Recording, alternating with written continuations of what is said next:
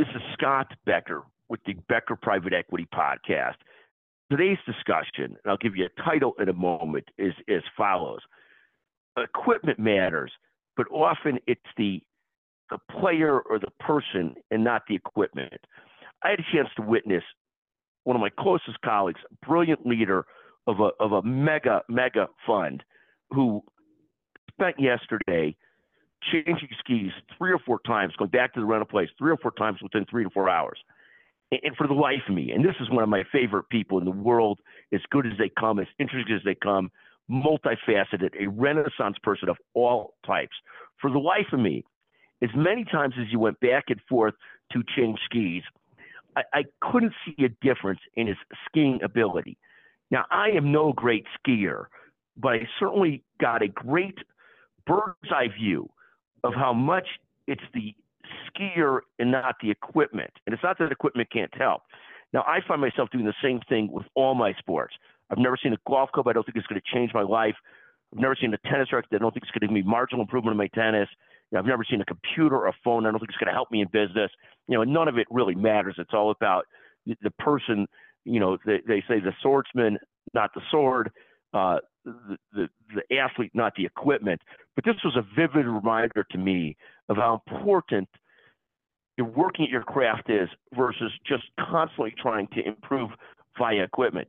The only footnote I'll add to this story of this brilliant person who runs this mega fund, whose skiing insights are not second to none, is at some point late in the day, his spouse said to me, "You're a better skier than I expected," which is sort of like one of those backhanded compliments, I guess.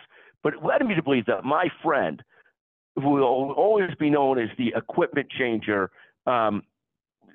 with an R, is constantly telling his wife, for as much as Scott gets out in the skis over the last 20, 30 years, he's an awful skier.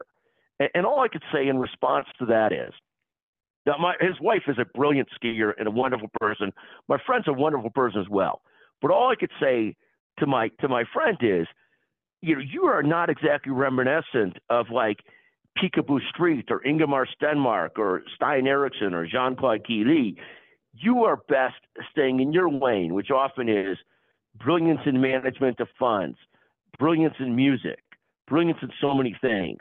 But for this person, the equipment changer with an R, to throw shade on my skiing ability when he is no great athlete or no great skier. It's not exactly you say, let's follow him down the slopes. Nobody ever said that in the history of the world.